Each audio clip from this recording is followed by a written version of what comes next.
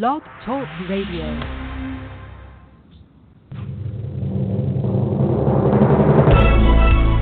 This is All About Wine on Blog Talk Radio, the talk show dedicated to the wine industry since 2009, featuring winemaker, cellar master, vineyardist, and tasting expert, Ron. Basically what we're trying to do on this program is just trying to educate people and trying to make wine less confusing and more friendly. From coast to coast and around the world. You know, we really have had some neat people on the program. I love that. Share your question or comments using the live chat feature on our website at www.allaboutwinebtr.com.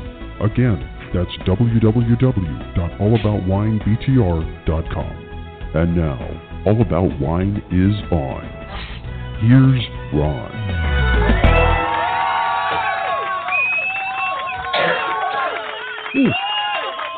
And we're back. Yeah. All right, settle down, folks. All right. Yeah, that's enough. Settle down. That's enough. Ooh, yeah. Wow. Yeah, thank you. Welcome to the show. Yeah. Another week. Another week closer to everybody up north getting warmer every day instead of bad weather. So. So we hope. So we hope as we head into the spring. It's called officially spring now. So no more snow, no more bad weather, no more anything. It is spring. No more groundhog for a while. Yeah. Yeah. No more groundhog. At officially 4:49 or 4:47, one of those two, yesterday afternoon, the sun passed over the equator. So that was spring started. So we are officially into it now. And in 3 months from now, we'll hit summer. Which, yeah. We've had since January, I think, for most of it. We have here, yeah. We've had summer here. Although it was a little cool a couple of days ago. Yeah. The night's dropping down a little bit, but it was. I had to enjoy it because of the last we're going to get for a while, I think. But right. Anything below 65 or even 70, Right. But So, don't forget to tune in on Mike's radio show. It comes on tonight from midnight, from 10 to midnight Eastern time. Yeah. Thank you. And you're welcome. It's Skype Radio. And he plays the party stuff. And if you want to chat with him, you can chat and do all sorts of stuff. So, if you have requests and everything, something you particularly want to hear, I'm sure he can find it. I am. Thank you for that. I am drinking some wine this show, so I'm not sure if I'll make it on time. I may be 10:30 p.m. tonight. I don't know. Somewhere around there. Sometime tonight. Somewhere around there. I pulled up a glass and got some nicely chilled strawberry port. So. Very nice. Very nice. I still have some strawberry port. It still tastes delicious, and so I'm enjoying that. And some very, very, very, very good one. So very good. We opened up the last bottle of spice wine, the Florida State Winery spice wine, a couple of days ago. And it was the last one we had. We are out of it ourselves. I'm sure there's some floating around out there, but we're done. We're done with the spice, which was a sad thing. We actually, bowed our heads when we took the last bit out of the bottle because we knew it was gone. So, Wow. Yeah, that was definitely a very delicious wine. We were sad. I drank that for years. I remember that one. God, when I first went to the wineries, I was hooked on spice wine. Yeah. Oh man, that was good. And then. We moved over to port, but we're out of spice. We still have bottles of port, but the spice is gone, and we're slowly getting rid of all that we had. Like I say, I'm sure there's some people out there that still have all the wines sitting on their rack, saying, "I can't drink that. If I do, it's no more." Well, it won't last forever, so be careful.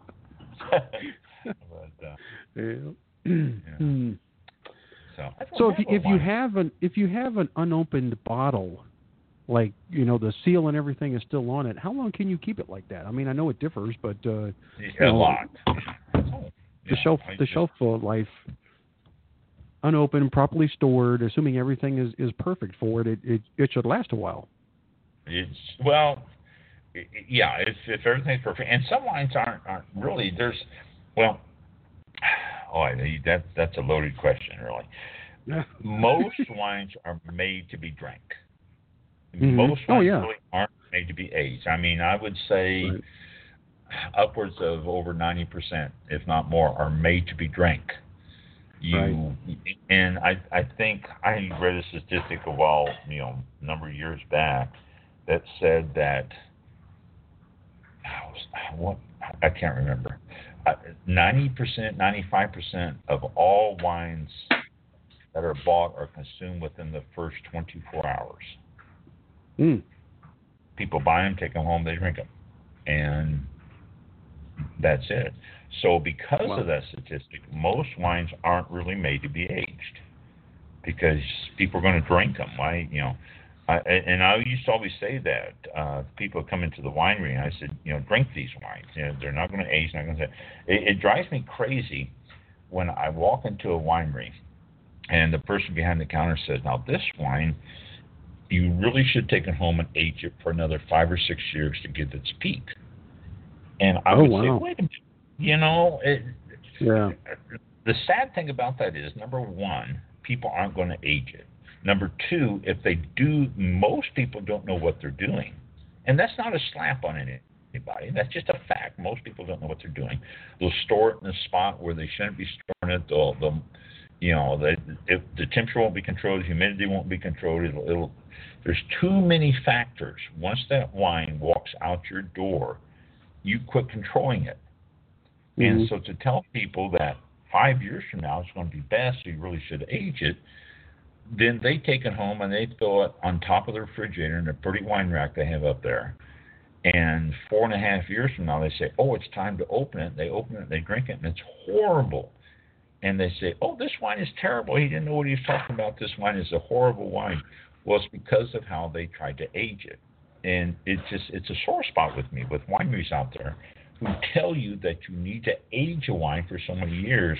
And if you know what you're doing, hey, more power to you. Well, that's great. That's wonderful. And a lot of wines will age 5, 10 years and be better. But most people don't. They don't have the facilities or the knowledge to age it properly, and then they end up with a bad bottle of wine. So most wines really should be drank. Now, if you are going to age a wine, then ask the people, if you buy it in a liquor store, if you buy it in, will this age? And white wines, Chardonnays will have a better chance than any of them. Riesling, if it's sweet, will age. Sweet wines will age. Usually reds, Cabernets, Zinfandels, and Merlots, those are more ageable than others. But most of them aren't made to be aged. You go down the store, and if you're going to get a wine that's going to age, you're going to end up out of your financial comfort zone.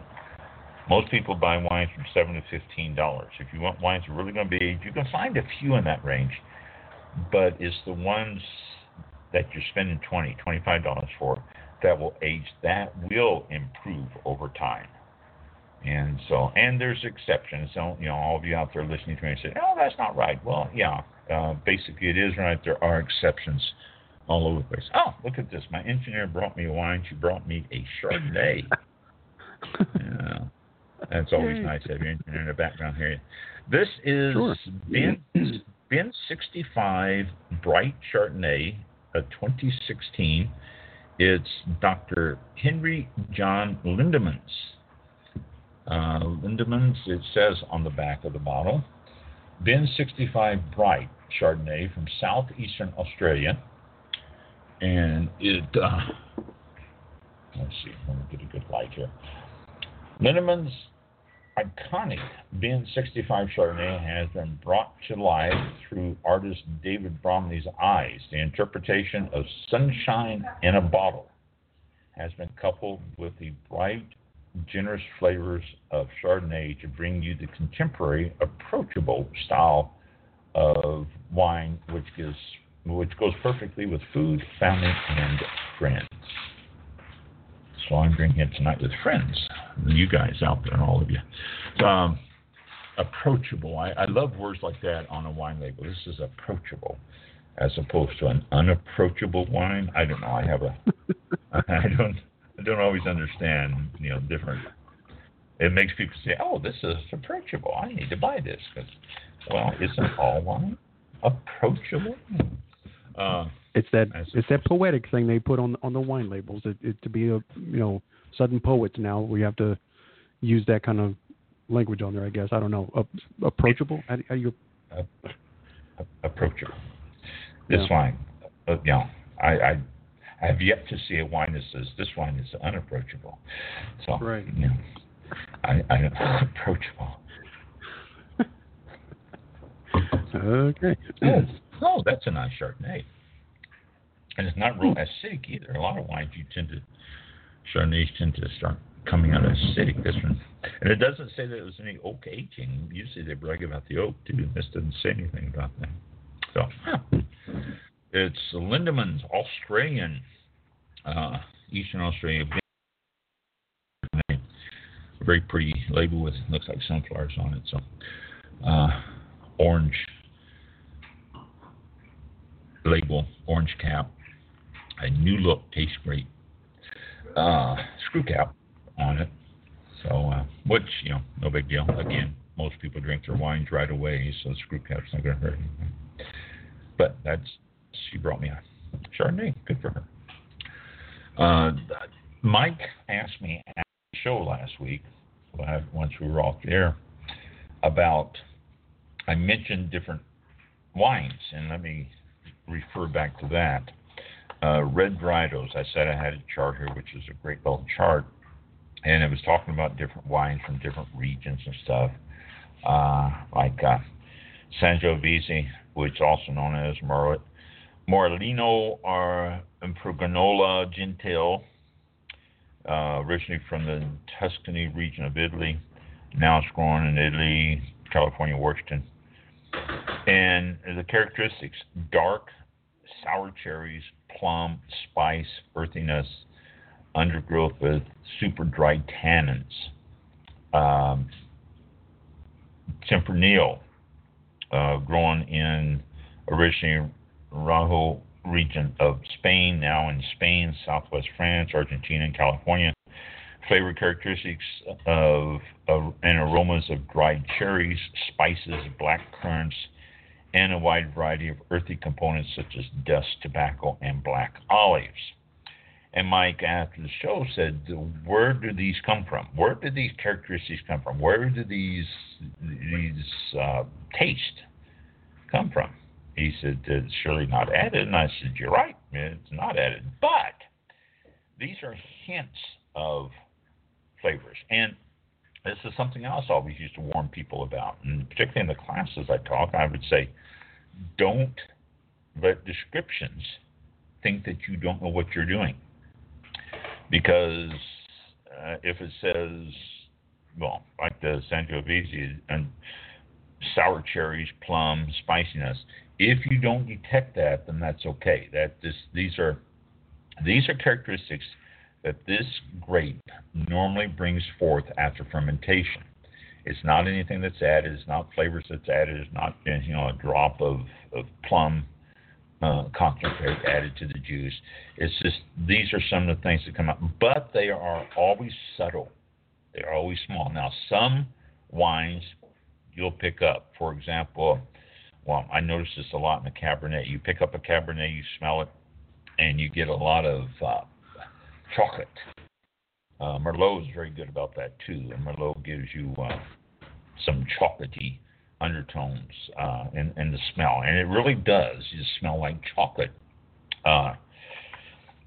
And then there's other wines I'd like. Well, let's go to a white wine like the Sauvignon Blanc. Sauvignon Blanc gives you a grassy undertones, a grassy smell. These are what the grape brings out. the winemaker can very easily, by stopping fermentation, by manipulating it, not bringing out these things, but most winemakers want to bring these out. These is characteristics of the grape that make it so interesting and so appealing in the fact that it does bring out all these different characteristics and all these different flavors. Like a Zinfandel. The Zinfandel, we discussed this a couple weeks ago, the origin of its creation, descent, and now grown in California, Chile, and a few other places known as different grapes. But characteristics: raspberries, dark cherry, plum, blackberries. Notes of black pepper. These are things that you get in Zinfandel. Not that it's added, but a Zinfandel grape itself when fermented wine. What was that? Don't know. I don't see any. Did you hear something?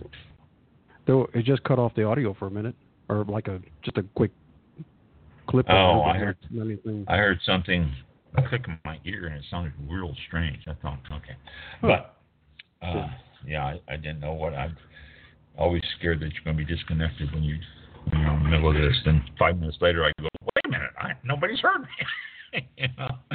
So, but that's to answer your question, Mike, that basically is what it is. The grapes tend to lend themselves to these flavors, and some wines that are made tend to lend themselves to it more than others. Some styles of winemakers will tend to bring it out more than others. But these are all things that these particular grapes, if you want to get a chocolatey nose, a chocolatey aroma coming from a wine, grab a Merlot. Merlots are famous either way for that chocolatiness on it.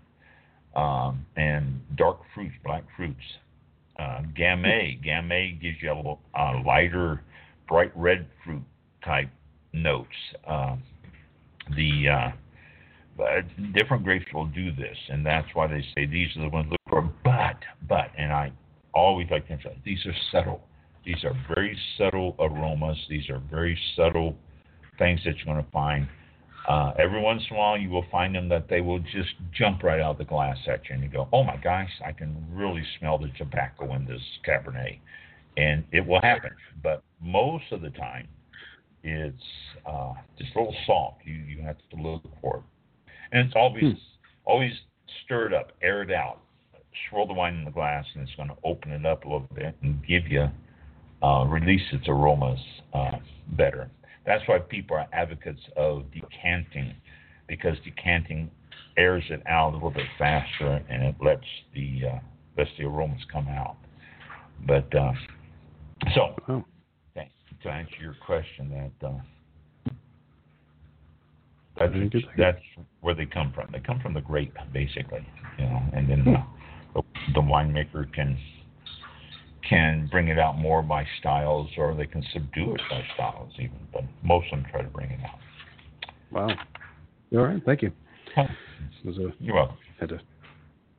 Yeah, well, that was a good question, and I immediately, whenever I start talking about aromas coming out, I just think, okay, well, this was it. People know it, but people don't, and you're right that. That is a good question, because people don't understand where these aromas come from. And I've had people ask me that at the winery before too. I'll pour a wine and I'll say, now you're going to get a bit of such and such in the nose on this, and they'll say, oh, did you add it? And I go, no, that's and it's a common misconception that's added. So. Awesome. Okay. So I got that. Food. What are we gonna eat this next week? Today is, to remind you, National Crunchy Taco Day. I like tacos. That's good. Also National French Bread Day and National California Strawberry Day. Just California, nobody else. Tomorrow, World Water Day, which I know people who add water to their wine. I think quite a few people add water. People put ice cubes in their wine, so that's water. But I know people actually water down the wine a little bit. They like the taste of the wine, but they don't want to have a whole bunch of that, so it actually cuts the alcohol. But Saturday coming up is National Chips and Dip Day. That would be fun with wines, depending on your dip and depending on your chip. That would be fun to pair that with some wine. National Melba Toast Day is also Saturday. Melba Toast is, I don't know, what Melba Toast is a baby toast. I don't know if any other time we would use Melba Toast except give it to babies. But, that's just me. I'm not a Melba Toast fan. Sunday, National Tortilla Chip Day. And Sunday's National Cheese Steak Day. Oh, there you go. Cheesesteak and wine, that sounds delicious. Monday, International Waffle Day. And it doesn't say anything added to it, but it is a waffle day. Tuesday. Monday's waffle day. Tuesday, National Nougat Day. When you say nougat, does that mean a nut, or is there any other type of nougat? And is there a specific type of nougat? I don't know. Tuesday is also National Spinach Day. And, I said that wrong. Monday is International Waffle Day. Tuesday is National Waffle Day. Now, why they didn't join those together, I have no idea. But Monday is International Waffle Day, and Tuesday is just National Waffle Day. Wednesday, National World Whiskey Day. So you can put down the bottle of wine that day and enjoy some whiskey, but then pick up the wine again because Wednesday is also National Spanish Paella Day. And then next Thursday, since we don't come on until later, National Black Forest Cake Day. Ooh, ooh, ooh. And National Something on a Stick Day. Sounds like a state fair thing to me there. Something on a stick. So that's coming up this next week. There's all sorts of things you can enjoy wine with. There was a noise again. There's something wrong with our Skype or something here because I keep hearing noises. So that's what's coming up this next week. So you can match up wine, I'm sure, with one of those or all of those. Find the right wine. Okay, now I found, before I get into the meat of today, and we might have to spread, well, no, depends. I found something. This is out of Growing and Produce magazine. American Fruit Grower and Western Fruit Grower is actually what it is. You can growingproduce.com is the website that's what it's reading. But American Fruit Grower and Western Fruit Grower, the March 2019 issue. But this is talking about a convention that was held in California, the American Society for Enology and Viticulture, ASEV, and the California Association of Wine Grape Growers, CAWG. They joined together and did a convention, had speakers and all that. It's a unified, comprehensive format, and it responds to the wine and grape industry's need for information, discussion, and connections. It drew nearly 14,000 people from all over the globe, including exhibitors from nearly 30 countries, and for 25 years, Unified has been the leader with professionals to meet, discuss the latest news. So this is a big thing. They've been doing it for a long time and all that. And they talked about the state of the wine industry. Mike Viseth is a wine economist, and he moderated the State of the Industry presentation. He noted some troubling trends, he said, in the global industry, wine industry. The 2017 worldwide harvest of grapes was the smallest in a half a century. It didn't lead to any shortages, though. Everybody still had enough, but it was the smallest in half a century. And this attributed this to weather. Weather phenomenon all around the world. Speaking of weather, people in Nebraska, my thoughts and prayers go out to all of you up there in Nebraska, Iowa, Missouri, some Idaho. Wow, serious floods up there. My thoughts are with you. The last time the harvest was this low was the start of the 2008 recession, which caused sales to go flat. But when the economy recovered, the global economy did not completely. And so the last decade in the global economy for wine, global wine has really not shot back up like it was expected to. Worldwide per capita wine consumption, actually all alcohol, was not going up like they expected, and the population growth in markets that traditionally consume the most wine is also flat. So the pie's not getting any bigger. It's a war for the shares, they said. This is what's looking forward. The overall wine industry is stable, but more so than in other areas of agriculture, but still it's flat. It's going flat. And they say part of the reason is marijuana. And you all expected that, I'm sure. Because of marijuana, it is starting to cut into some numbers on the wine consumption. And it's also affecting prices of wine and all that. Cannabis is a conversation that was talked about continuously at this seminar. And a lot of wine companies tend to be hedging their bets with cannabis investments. Constellation Brands, for example, one of the largest and if not right there at the top with all the couple other big ones, has invested over $4 billion in Canada's cannabis growing,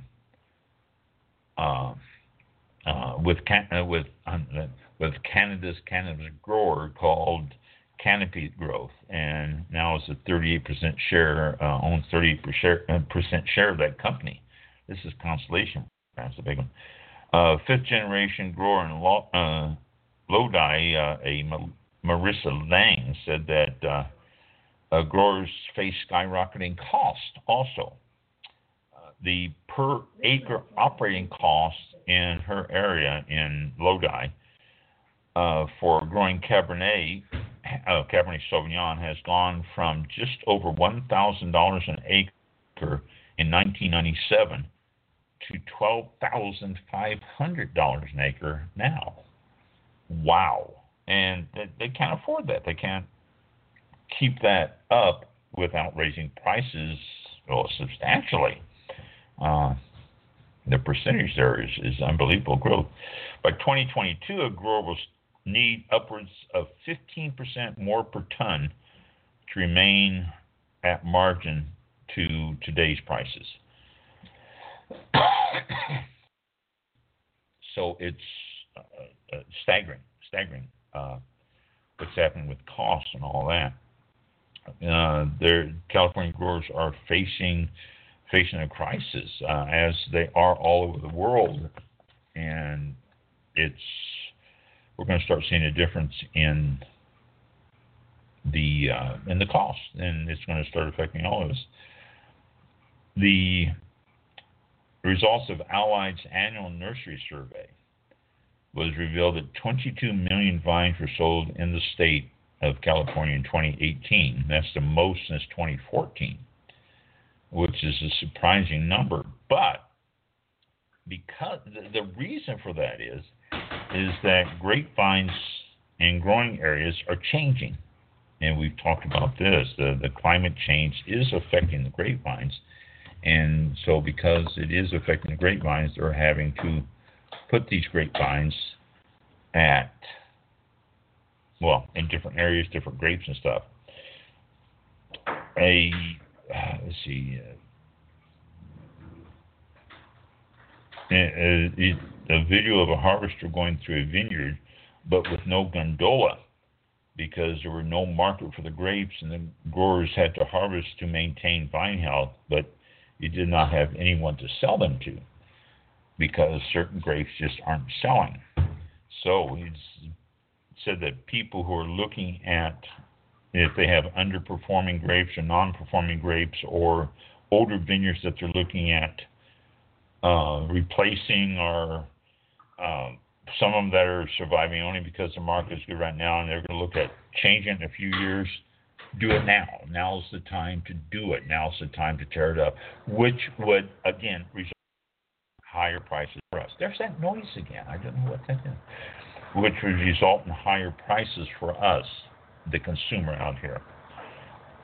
So that's the market not overall good in wine out of California, around the world. They're saying that it's the warming in the area that the grapes are growing and how they're growing is starting to be affected, and we're starting to see a little bit of it. This is one thing that's interesting, though. Wine grape vines that were sold in 2018, and the preference tends to be toward red. 69% of the grapevines sold was red, whereas 31% were white.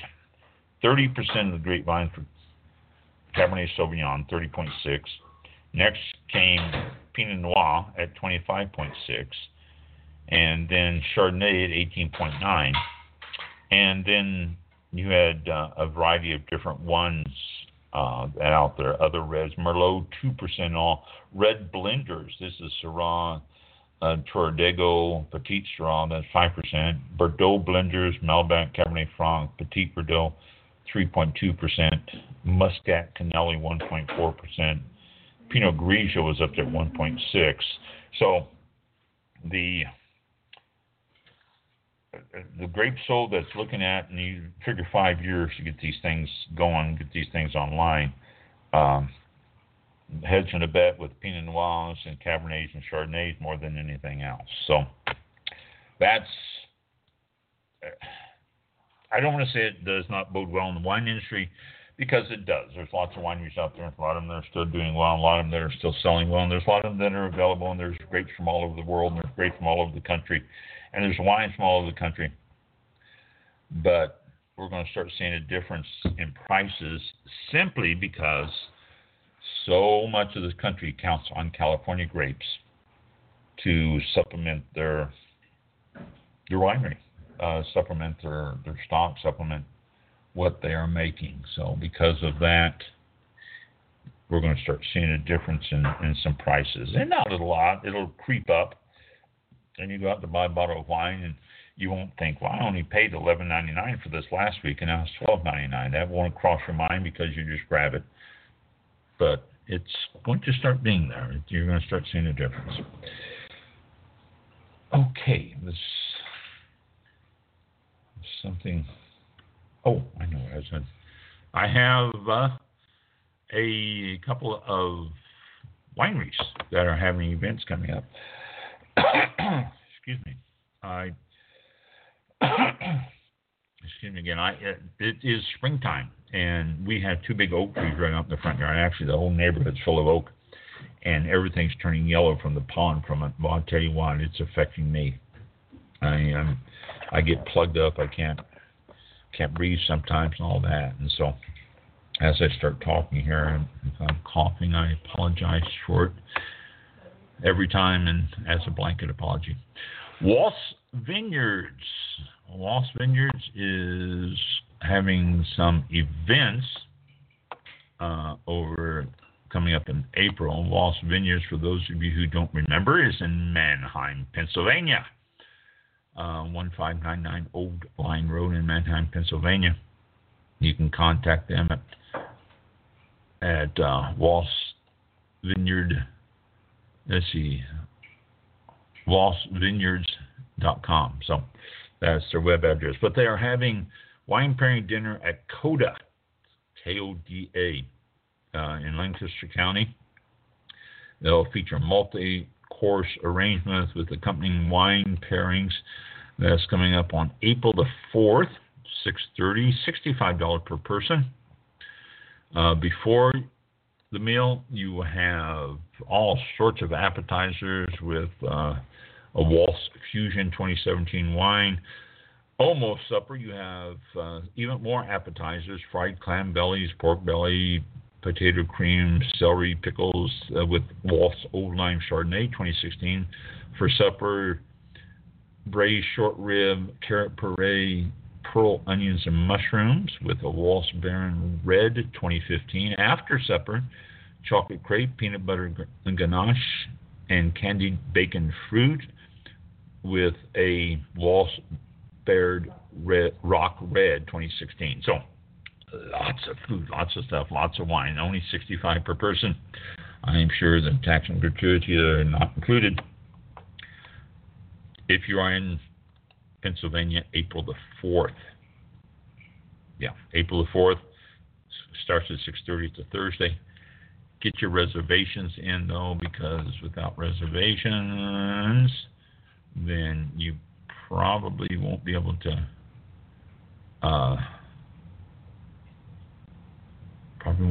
what happened? What did I do? Oh, there it is. Okay. I lost it for a minute there. I lost the page I was on. So that's coming up April the 4th. Waltz Vineyards also has something coming up on April the 7th. A wine pairing dinner at the General Sutter Inn. That is, if I get rid of this pop-up on the front of my page here, there it goes. That is at the General Sutter Inn. It's a 5-course meal paired with wine. That is $85 per person, including tax and gratuity. Doors open at 5:30, runs into dinner starts at 6. They will have entertainment and all sorts of neat stuff. I won't read you the menu. It's a 5-course meal paired with wine on every one of them. 717-664-9463 is their phone number. Info at waltzvineyard.com or www.waltzvineyard.com. So get a hold of them if you're in that area and you want to enjoy any of those things coming up. I'm sure they will be happy to have you. Enoree River Winery. Enoree River Winery is going to be closed on Saturday the 30th and Sunday the 21st of April. 30th for a private wedding and 21st of April for Easter. But they have the Pack the Porch event coming up on April the 28th and June the 2nd, where they're going to have music and wine and all sorts of events, live entertainment for you. And then they've got other events. They're located in South Carolina, Newberry, South Carolina, 803-276-2855. And it is Enoree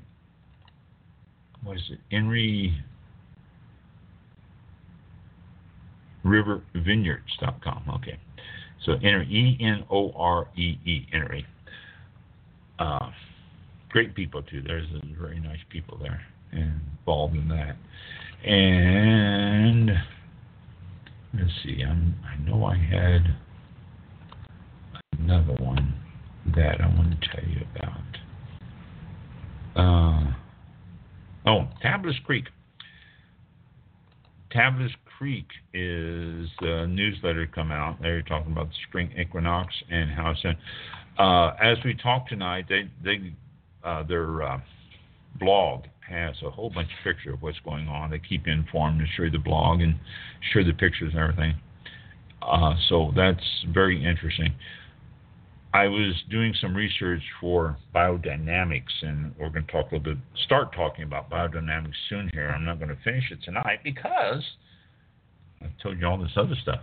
But we'll talk about the rest of biodynamics next week. We talked about biodynamics about 5 years ago. We went into it, and I explained it all to you and everything. But it's been over 5 years, so it's time to talk about it again, fill you in on some stuff. And for all of you new listeners, if you haven't heard about it, if you haven't listened to the archives, we'll go through it again. But Tablas Creek has their blog. It's at info@tablascreek.com. You can sign up for their blog. It's an interesting blog. It really is. So you can do that. And then I think I'm pretty sure I've got something else here. Yes, Keith Joshua Vineyards. Keith Joshua Vineyards, located in Arizona. They have a couple of things coming up. They have a professional chili cook-off and winemaker faux chopped cooking challenge set for April the 13th at Keith Joshua. And there's a picture of Keith also. They are going to have 5 wineries who will be offering wine and spirits tasting. They're going to have live music. They're going to have activities, chili tasting while the supply lasts, and live music. And then they're going to have some more music. Professional cooks turn in chili for judging. And just a fun event. Excuse me again. This is coming up on, where is my date on this? $15 for 5 wine tastings. Advanced tickets can be purchased at www.keithjoshua.eventbrite.com. And Keith Joshua, KIEFJOSHUA .eventbrite, EVENTBRITE, eventbrite.com. So you can go to that and find out what's going on. And March 30th, so next week. Wow, it's getting close to us here for this chili cook-off. Then coming up on May 17th and the 18th, they have the wine festival. Dinner in the Vines is June the 1st at Keith Joshua. September 21st, Magdalena Bash Harvest Festival. They have that every year. It's a great event. And then Harvest Feast, October the 12th. So, mark your calendars. Those are save the date things for you. But this next one, the chili cook-off, is coming up the end of this month. And let's see, March 30th, the Bravo Vino Festival will be on. Well, wait a minute, no.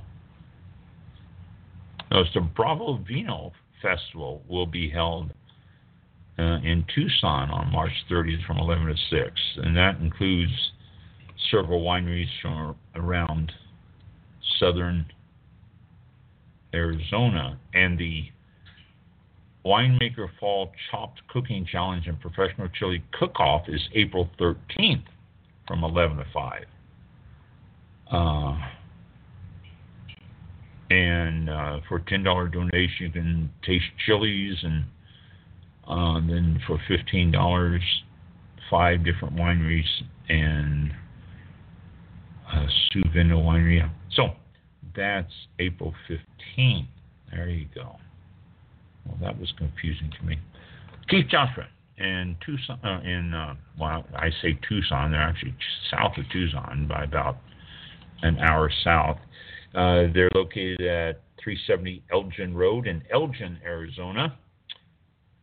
And you can contact him again at keithjoshua.com or keithjoshuawinery.com or vineyards.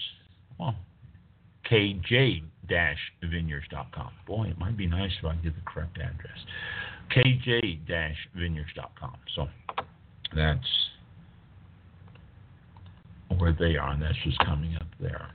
If you are a winery, if you have events associated with wine, send me an email. I will be sure to let people know. I don't mind letting people know.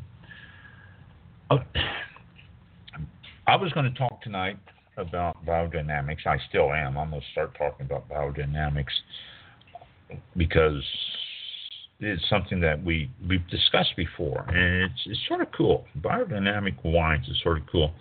I've never had a biodynamic wine. What I'm going to do, though, is I'm going to buy one because a lot of them out there. I find out after reading this article and research I've been doing and all that, there's a lot of biodynamic wines out there. And I'm always thinking, how can the biodynamic wine be that much better? Well, according to the articles and things I've read, yeah, they are. So I don't know if they are or not. I personally tend to think, how can they be that much better? But they say it can be. What we're going to do is we're going to get started on talking about biodynamics today, and then we'll finish talking about it next week. So then that way, a little teaser to keep you coming back.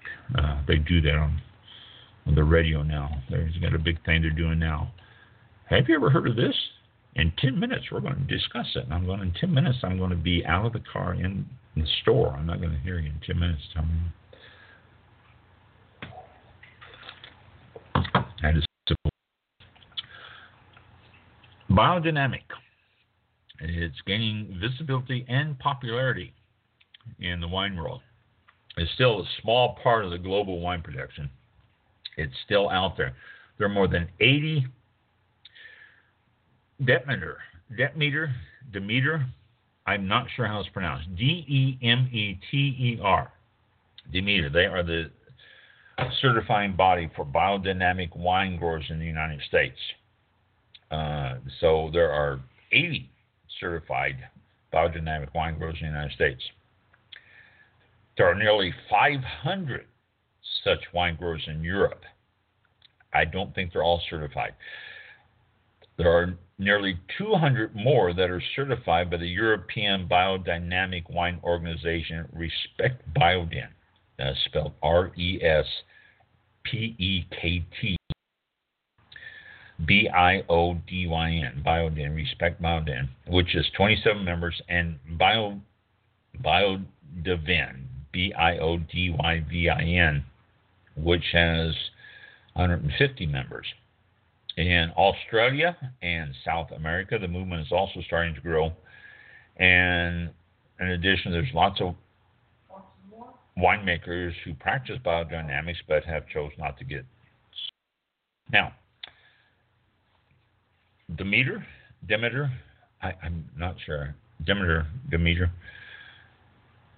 I will say Demeter from now on. Demeter has their website. It is www.demeter-usa.org. Their website is not all wine grapes. It is everything that they certify. And there's a lot of certification for biodynamic. It is not just grapevine, but it's lots of stuff. The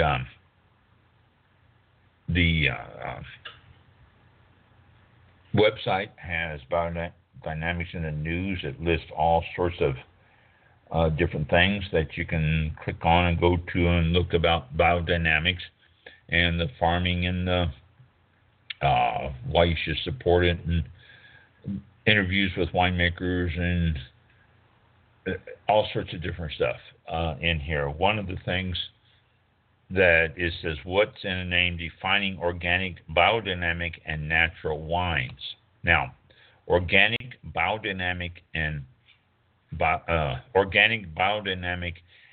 natural are not all the same. They are very distinct, very separate things.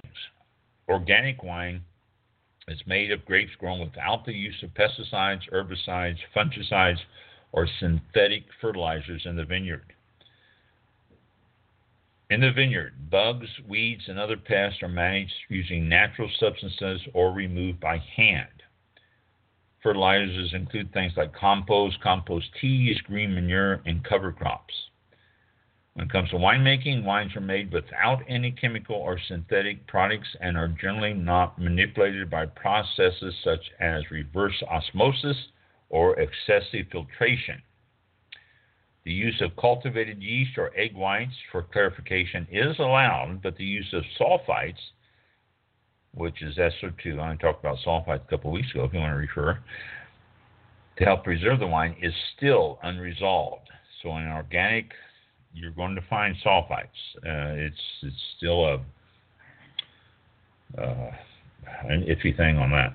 In the U.S., organic wine cannot contain added sulfites. In Europe and Canada, the addition of a small amount of sulfites is allowed. But if it says organic, that does not mean it does not have sulfites. Organic does not mean no sulfites. Sulfites are a natural byproduct of fermentation.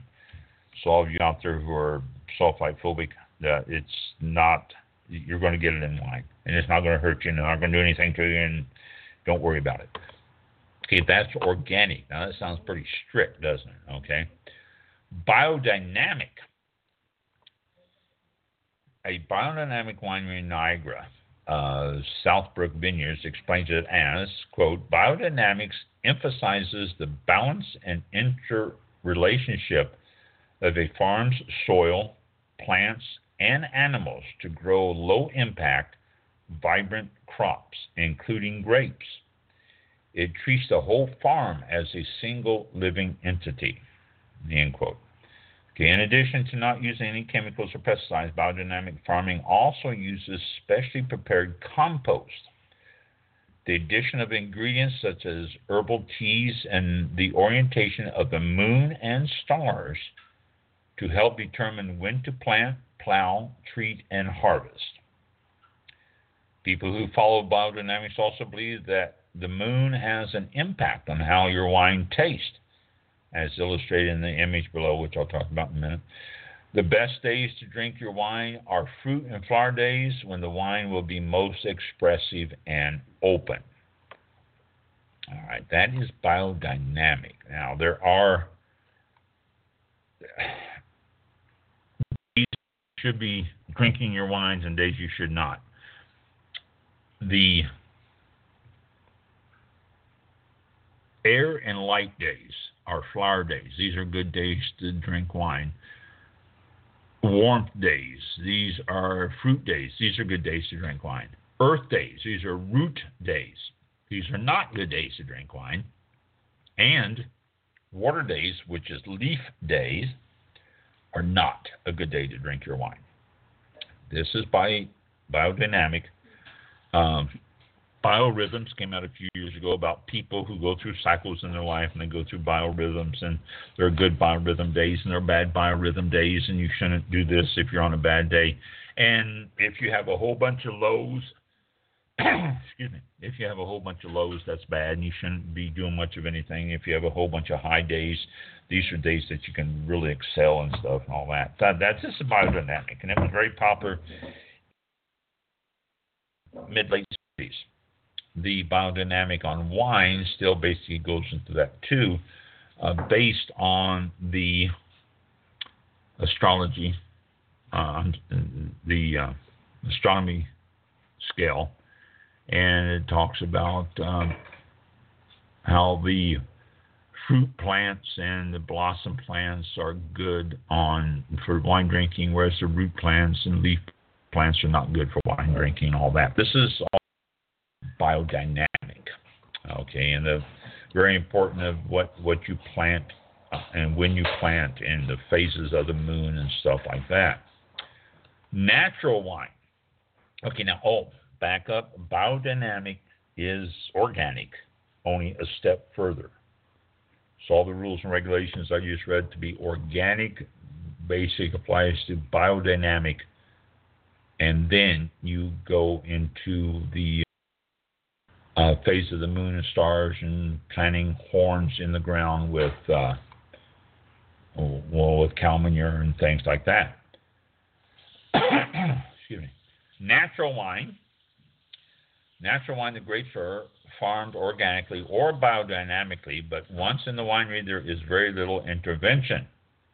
Grapes are crushed but not pressed, and only wild or ambient yeast are used for fermentation. And I talked about yeast last week and the different types of yeast, so you can refer back to that.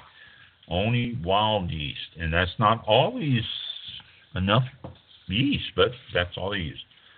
There is also no filtration or fining to remove any particles or sediments, and no sulfur or sulfites are used to help stabilize the wines. although they are naturally occurring.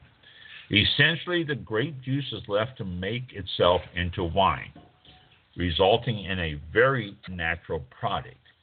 While there are certifications for organic and biodynamic wines, there is nothing yet for natural wines.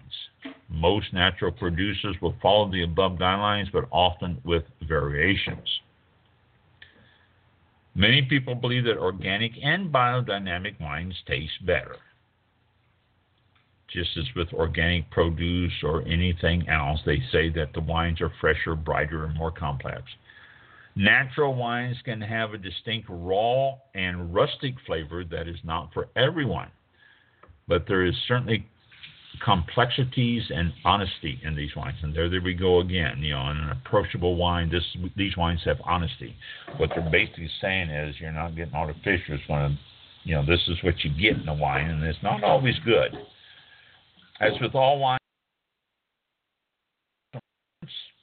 and it's good to explore the different ones outside your comfort zone to see what you would like to try or like to drink or like to do. So those are the three types of wines out there that we're hearing about: organic, biodynamic, and natural. Very few wines I have ever seen that say anything about natural. And I think the reason for that is that it's because there's no certification for it.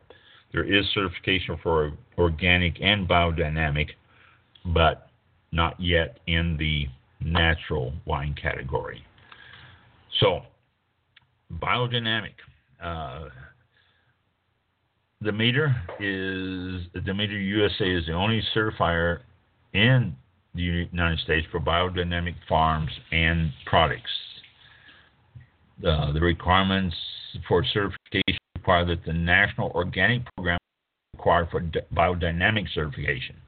So you have to be certified by the National Organic Program to be certified for biodynamic. And it goes into other details on what you can do for all sorts of stuff. But when it comes to just wine itself, there are the different things that you can do. Now, let me go into something else here. Again, organic, biodynamic, and natural do not mean the same thing.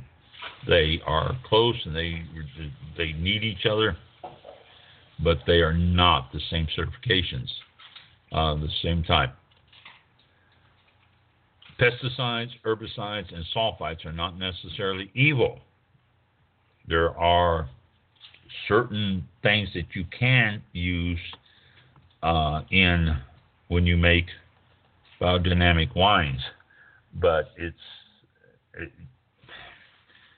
organic and biodynamic farming actually brings life to the soil. It opens up and helps the soil as opposed to a lot of the stuff that will kill it. Natural wine has been said to be a fad. It's not. It's because of the movement, because of you lovely millennials. Natural wine and biodynamic and organic actually are becoming more and more popular out there. There's a well, it doesn't say natural, so I'm not going to even bring it up to you. Natural wines can taste a little bit off.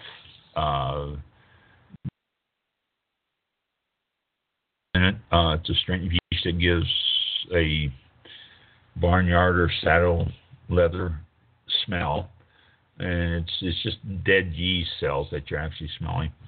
I talked about some of these aromas and smells last week and the things that are bad in the wine. Check those out. A lot of those can apply to natural because we're not doing anything to kill these things in there. There are sour beers out there that some people love, other people don't. Same thing with natural. It tends to be, I don't know, different. I haven't had that. And biodynamics is, well, we'll get into that a lot more. producing natural wines is not regulated. Okay, that is not regulated yet. There's no rules or regulations. So when it says natural wines, then you have to look at the fact don't age it, don't do anything. It may be not your thing. And natural wines, biodynamic, organic, might not age well. If you're going to get those, it's a good possibility that you're not going to get wines that are going to age well in those. Those are actually made to be drank. Drink them. They're made to be drank, and that's what you should be doing with them, is drinking them. Okay, let me get out of this. Let me go. So, Detmers Biodynamic Certification. You can sign up for the website for them if you want. There's a little place on there where you can get their newsletter. They'll send you a newsletter and tells you how to get certified and all that other good stuff if you're interested. But again, www.demeter-usa.org, and you can see all the stuff that they have to say there on all that. So, Respect Bioden. Respect Bioden is a company that is in France. It is goes into the European Organic Ventures and how they do. And it's got a lot of stuff. I was looking all through this website earlier. I'm not going to go into a lot of detail on this. You can check it out yourself.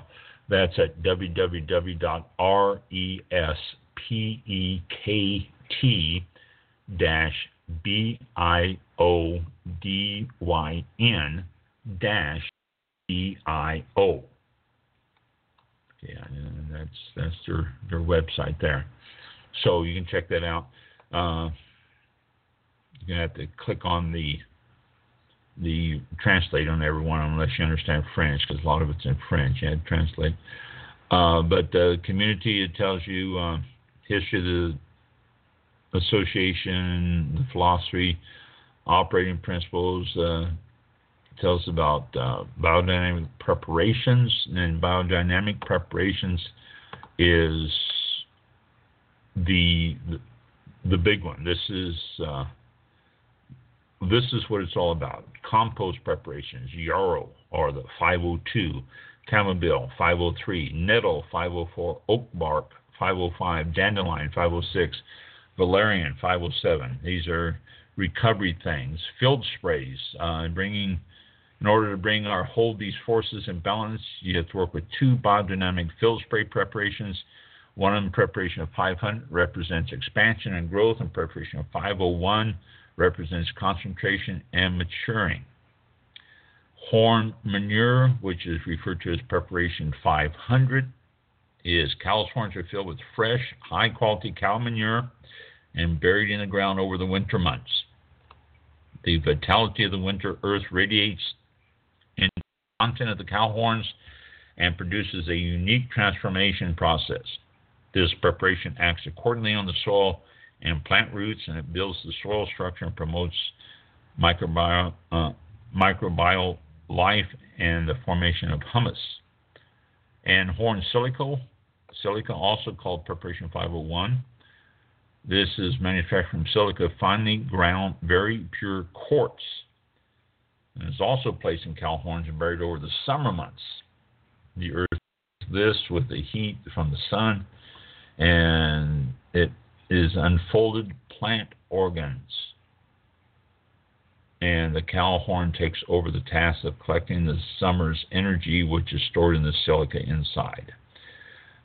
I did see something that was interesting while I was reading about organic. All these numbers I just told you here, 501, 500, 503, all this, these were started in Germany during the era of Adolf Hitler, because Hitler made biodynamic illegal. You could be severely and seriously punished if you were practicing any biodynamic. So as a code, they started to refer to these different things like horn manure as preparation of 500 and horn silica as preparation of 501. instead of calling it horn manure and horn silica. And those numbers have continued to be used to this day, but they were originally started in the Nazi Germany era to fool everybody. So this is basically what you're doing with biodynamics, operating principles. The preparation is considered organs for nutrition, healing, and reproduction. And this is how the big part of organic. Also, the planting of the grapes by phases of the moon, and having the soil and the areas around the grapevines are not sprayed or anything. You bring in goats and chickens to eat the areas between between the vines and between the vines themselves and between the rows, and all this is all part of biodynamic. And it's quite intense. It's quite a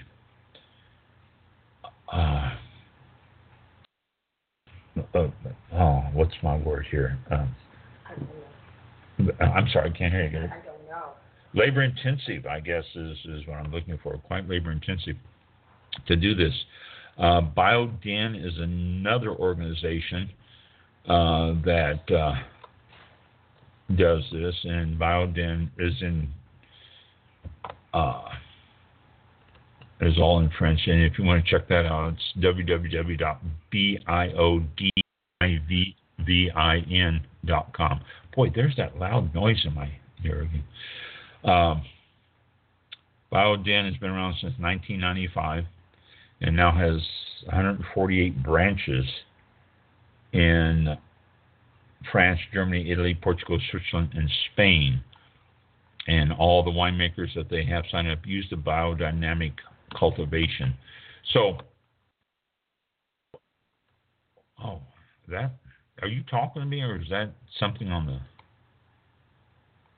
I'm not saying anything. Oh, wow. That's just loud in my ear or whatever it was. I don't know what it was. But the BioDyn has all sorts of information there. Photo libraries, list of BioDyn members, and all that stuff. These are organizations that certify, and they're saying that they're, between the United States and Europe and all that, we're looking at 750 or more, more than that, about 850, 900 actually certified organic and biodynamic vineyards. So it's quite a few. And there's ones throughout the United States. Montanore Estate in Oregon's Willamette Valley says they're seeing an uptick in interest in the biodynamic wines. People are becoming more aware of it. The quality and expressiveness of the wines are there. So I'm going to go into more detail. I'm going to go into more stuff about this article next week. But that's biodynamic, and it's here. It's here to stay. And I'm going to this article a little bit more because it talks about the biodynamic, how it started and where it started and who started it, and how it has progressed throughout the country and around the world. So that will be coming up next week. So big topic. It is. Between now and then, I'm going to go out and get myself a bottle of biodynamic wine. Find one that says on the label, biodynamic wine. And so I will do a taste test for us for next week. We'll see. Good. See what it tastes like. But Part 2, biodynamic wine next week. All right, write that down in my notes then. We'll put that down. Part 2. Okay. There you go. Wow. And that next week's show will be on the 28th of March. we will continue then. Wow. And it's almost that time. 28th of March. I think baseball starts. I think the baseball season starts around there too. Actually, I read something in the paper. I think the baseball season started yesterday over in Tokyo, Japan. I think there's 2 professional teams that played yesterday that actually applied to the standings at the actual beginning of the season. So baseball's here. I'm a sports fan, so baseball's here. And March Madness this week. Good luck on your brackets. Anybody's filling out their brackets and everything for that March Madness, good luck. If you do get 100%, please email me and let me know, because I've never known anyone, I never heard of anyone getting all of them right. So I don't expect any emails, to be quite honest with you. Well, but never know. But yeah, 28th we'll be back. All right. We will see you all next week. Have a great weekend and a safe week. And be safe. We'll see you all next time. 7 p.m. Eastern time. Thanks for listening. All right. Thank you. This concludes tonight's broadcast of All About Wine on Blog Talk Radio with your host, Ron. For show information, links to All About Wine on Twitter and Facebook, or to be a guest on this show, visit the show website at www.allaboutwinebtr.com. Archive shows are available for download on iTunes or on our show page at blogtalkradio.com/allaboutwine. Thank you for listening. Drink responsibly, and we'll see you next time on All About Wine. With the Lucky Land Slots, you can get lucky just about anywhere. This is your captain speaking. We've got clear runway and the weather's fine, but we're just going to circle up here a while and get lucky. No, nothing like that. It's just these cash prizes add up quick. So I suggest you sit back, keep your tray table upright, and start getting lucky.